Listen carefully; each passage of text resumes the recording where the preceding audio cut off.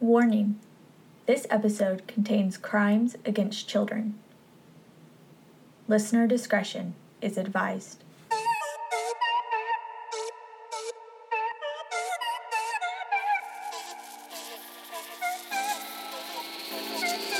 Hey y'all, this is May, and I want to welcome you to Crimes of a Decade, a Texas true crime podcast. This season, I will be discussing murders from the year 2000 through 2009. Today's story is of a male murderer from 2001. So grab you some Whataburger and open that Dr. Pepper. Let's go back in time to the year 2001.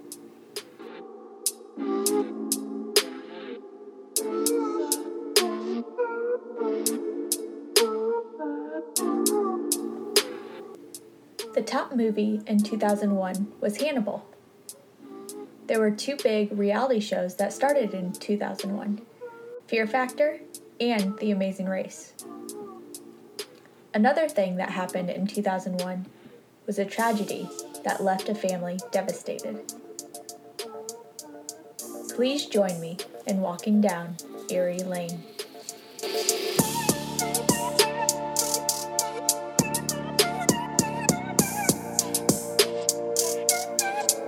The phone rang and kept ringing. No answer. But when the phone rang for Linda Sheets, she answered and was notified that her daughter, 34-year-old Tammy Hankins, didn't show up to open her store that morning. It was Wednesday, August 29th, 2001. This was odd, as Tammy was the manager of a Burger King in Arlington, Texas. She was known to work from opening to well after dark, so Linda went to investigate after she learned this news. She went to the kids' school and found out two of Tammy's kids hadn't been to school since the previous Friday. So Linda, another relative, and Tammy's boss drove over to Tammy's mobile home. Outside, they smelt the undeniable stench of decomposition. But Linda knew she had to go inside, so they used their spare key and walked in to a mother's worst nightmare. A bunch of clothes were piled up on Tammy's bed. When Linda moved them, she saw her strong, outspoken daughter's lifeless body. Then saw that another bed and the couch also had clothes piled up on top, and that is where she found the lifeless bodies of her grandkids. Kevin Galley, 12, who had been excited about being a 7th grader and playing football, and Ashley Mason, 11, a quiet, sweet girl who had hoped to be in the 6th grade band at school. This news was horrifying, but she knew exactly who the police should look at: Tammy's estranged husband, Terry Lee Hankins. Terry Hankins grew up in poverty with his father, Ernie Hankins, and countless of his father's girlfriends, two of which he claimed to have had sex with as a teenager. He also had some physical handicaps: a clubbed foot and mangled hand, which kids at school would make fun of him for. So when he met Tammy at the age of 19, he decided to marry the 27-year-old mother of 3. He later stated this was to escape his home life, but that he didn't respect her because her 3 young children had 3 fathers. They were married on February 22nd, 1994. They had a rocky 7-year relationship, and during this time, Tammy became distant from her parents because they didn't approve of the marriage. Chip Molnix, Tammy's ex-husband, also took issue with the marriage. He always feared leaving his son with his ex-wife's new husband, a man he knew from childhood to be flat-out mean. His worst suspicions were realized that horrifying night, and was thankful his 10-year-old son was visiting grandparents that day. Terry was the kind of guy who would pull the wings off a butterfly and watch it die and then laugh, Molnix said. I feel very lucky to still have my son, but he's having a very hard time without his mother. We all are. Hankins said he left his wife after a series of arguments, stating, "She said I was neglecting Kevin and Ashley, that I wouldn't buy them things she needed." So Hankins moved out, but even still, the police had become very familiar with this family, as they had been called to the trailer park 4 times over 4 months for domestic disturbances, fighting, and breaking and entering. At this time, Hankins was living with some friends, Ruthie Bradley and her husband, for a little over a year. About 3 weeks before these horrible murders took place, Tammy and Barbara Fox, Terry's girlfriend at the time, bailed Terry out of jail. He was in there because he had beat up Ruthie. Why Tammy decided to bail him out is a mystery, but this decision led to her death.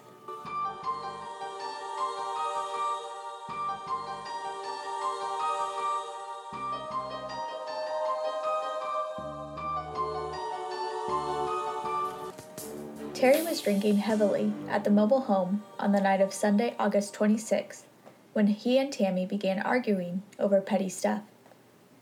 The next thing he remembers is hearing the noise and smelling the gunpowder, realizing he just shot Tammy with a .45 caliber pistol, and then proceeded to shoot Kevin and Ashley while they slept. After this, he took Tammy's car and drove to his girlfriend, Barbara's house, where he stayed until police arrested him Thursday, August 30th. But not until after a 5-hour-long standoff, where he was armed and threatened Barbara's 39-year-old sister and her 10-year-old daughter that lived in the apartment. But they managed to leave the apartment during the 5-hour negotiations. Then members of the Arlington SWAT team quietly entered the apartment and arrested him. Terry Hankins waived his rights and sat down to talk to detectives, where he admitted to killing his wife and stepchildren. As they continued to talk to Terry, he decided to open up to them about a secret he had been keeping for about 10 months. He admitted that he also killed 2 more members of his family, his 55-year-old father, Ernie Hankins, and his 20-year-old half-sister, Pearl Sissy Stevenstar. And we will get back to this story right after this quick break.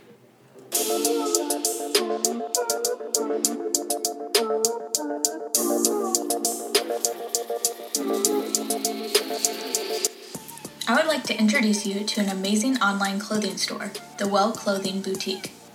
Shop at thewellclothing.com for effortless and on-trend pieces to add to your closet. Plus, there is always free shipping. They carry sizes from small to 2XL, and you can also find your favorite piece of jewelry at The Well to jazz up your outfit. Check out their Instagram at The Well Clothing.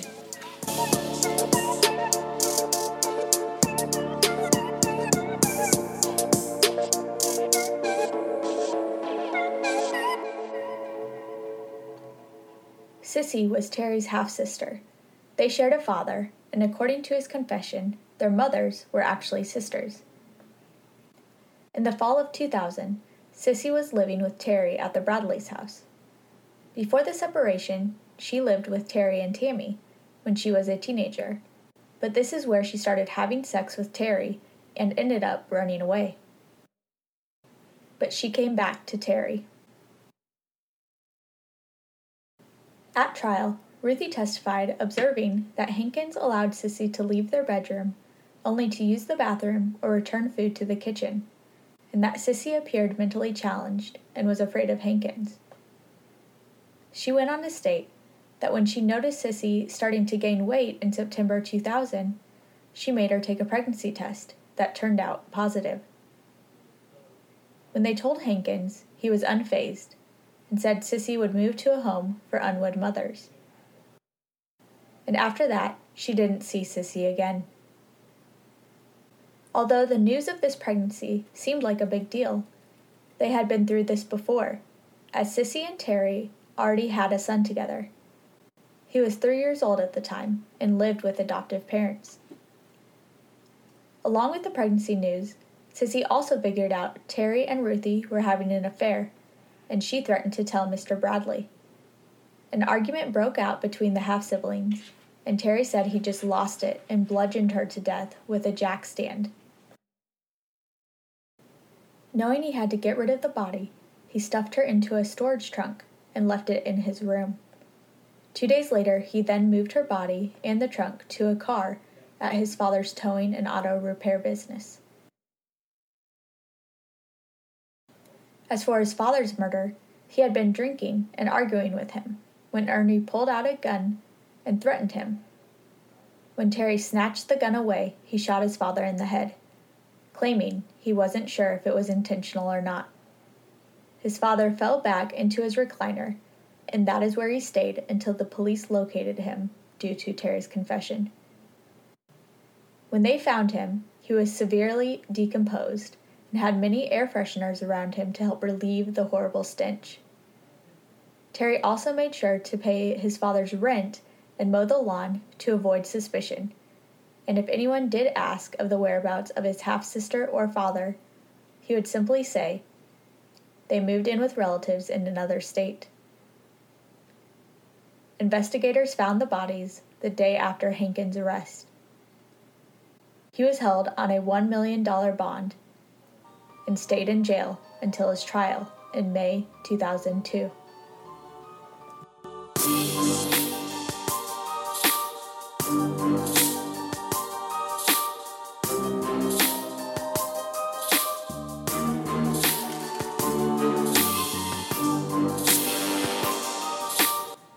May 7th, 2002, Terry Hankins pleads not guilty to the charge of killing his 2 stepchildren. Tammy was not included in the charge, but was mentioned throughout the trial. And so, his trial began in front of a jury of 6 men and 6 women. Assistant District Attorney Elizabeth Berry said in her opening statement that the evidence would show that Mr. Hankins was guilty of the slayings, which he admitted committing to investigators.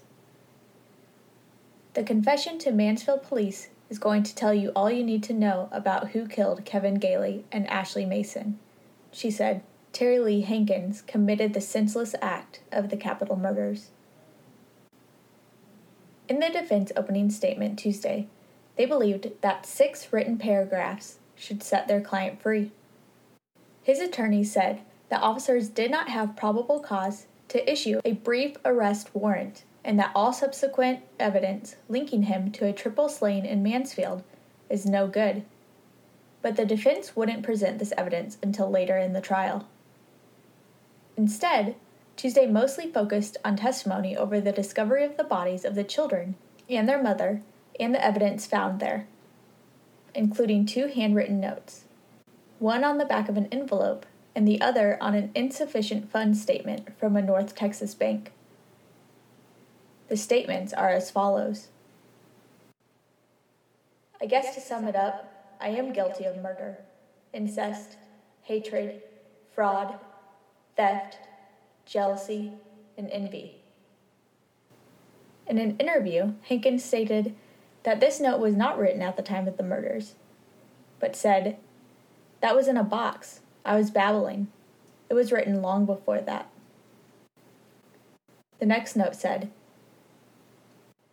"So this is how it all ends. Well, at least I took several bad people with me. My life had already been messed up. What everyone else didn't do, I pretty much destroyed myself." The defense attorney believed that the jury should disregard Hankins' confession because the allegations in the arrest affidavit don't establish a probable cause connecting Hankins to capital murder. There is a significant, distinctive difference between reasonable suspicion and probable cause to arrest, Robert Ford said. And since the defense believed the biggest piece of evidence for the prosecution was Terry's confession, they thought there was no case. Ashley had defensive wounds all over her body, indicative of a struggle. Whose hair was found in her hand? It was Terry Lee Hankins' hair, the prosecutor said. During closing arguments Monday morning, the prosecutor reminded jurors how forensic experts testified that bullets near his stepchildren's bodies were fired from a gun found when Hankins was apprehended August 30th. and told jurors the affidavit contained enough facts pointing to Hankins' guilt, including the confession note found near Ashley's body and his slain wife's car found at his girlfriend's apartment. "You do not have to let a guilty man walk out of this courtroom," she said. The jury deliberated less than 30 minutes before finding Terry Lee Hankins, 27, guilty of the murders. During the punishment phase is when jurors were able to hear about the murders of Hankins' father and stepsister, and in May 2002, they sentenced him to death. In March of 2003, Hankins filed an appeal raising 12 points of error. However, his verdict and sentence was upheld by the Court of Appeals. He then exhausted all his appeals and his execution date was set.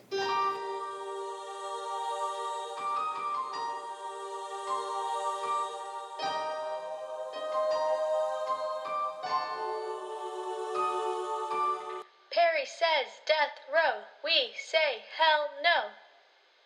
Perry says death row, we say hell no. What do we want? Abolition. When do we want it? Now. What do we want? Abolition. When do we want it? Now.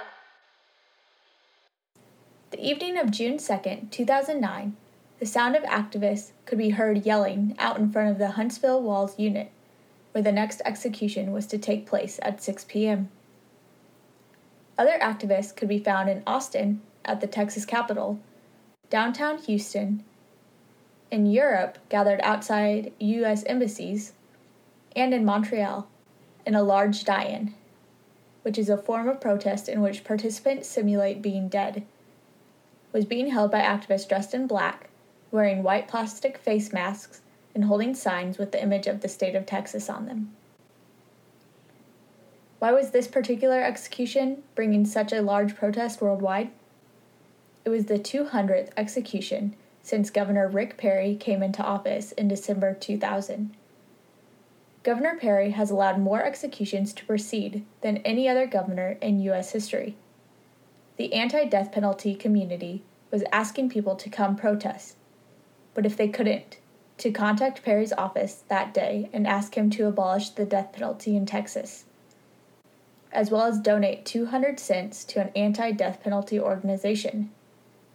This symbolic 200 cents goes towards helping them organize against the Texas death penalty. That is 1 penny for every execution under Rick Perry. I went into a little bit of the relationship between Texas and the death penalty in episode 2, Rob Will, year 2000. So make sure to check out that episode to hear more information on this subject, as in this episode, I will be going into new facts. In Texas, the cost of an average death penalty case is nearly 3 times higher than imprisoning someone for life without the possibility of parole. The average cost to house an inmate in Texas prisons is $47.50 per day, according to Michelle Lyons, spokeswoman for the Texas Department of Criminal Justice. Thus, it would cost about $17,340 to house an inmate for a year, and $693,500 for 40 years, far less than even part of the death penalty costs. The Regional Public Defender's Office estimates that just the legal costs for a death penalty case from indictment to execution are about $1.2 million. The state of Texas has executed 569 people since 1982, 279 of those under Rick Perry's watch from 2000 to 2015. And on June 2, 2009, with protesters outside, Terry Hankins was executed at the age of 34 as the 200th execution under Rick Perry. Ruthie, who was beaten badly by Terry, was also there. She chose to witness his death as a form of closure. The reason I was there was to make that fear of him I had for 7 years go away. He has haunted me for 7 years, turning my life upside down. He kept mouthing to me, "Ruthie, I am sorry." I believed him that he's sorry, but that doesn't mean I can forgive him for what he did. Tammy's sister Melissa Bryce and her mother Linda Sheets attended the press conference, but chose not to witness Hankins' death, but instead to remember the family they lost. Terry and I talked a couple of weeks ago, and he apologized then, Sheets said. He seemed very remorseful about what he did, especially to the children. I accept his apology, Bryce said in the press conference following the execution, but that doesn't take away the pain of the things he did. As I close, I would like to end with a quote from Terry Hankins in an interview with the Star-Telegram. I'm very sorry. I'm not happy. I'm not proud. It was my family too. I can't replace what I've taken. I can't justify what I've done. I know this is not right or normal. The shortest word for it is, I'm trying to think of something. Evil. I still think that's putting it lightly.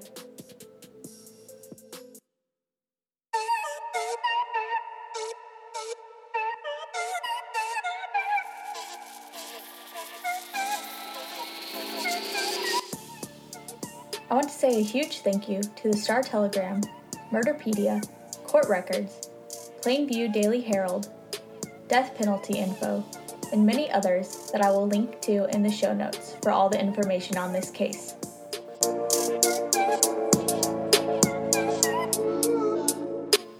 Thank y'all for joining me for another episode of Crimes of a Decade, a Texas true crime podcast. Please join me next week when we discuss a female murderer from the year 2002.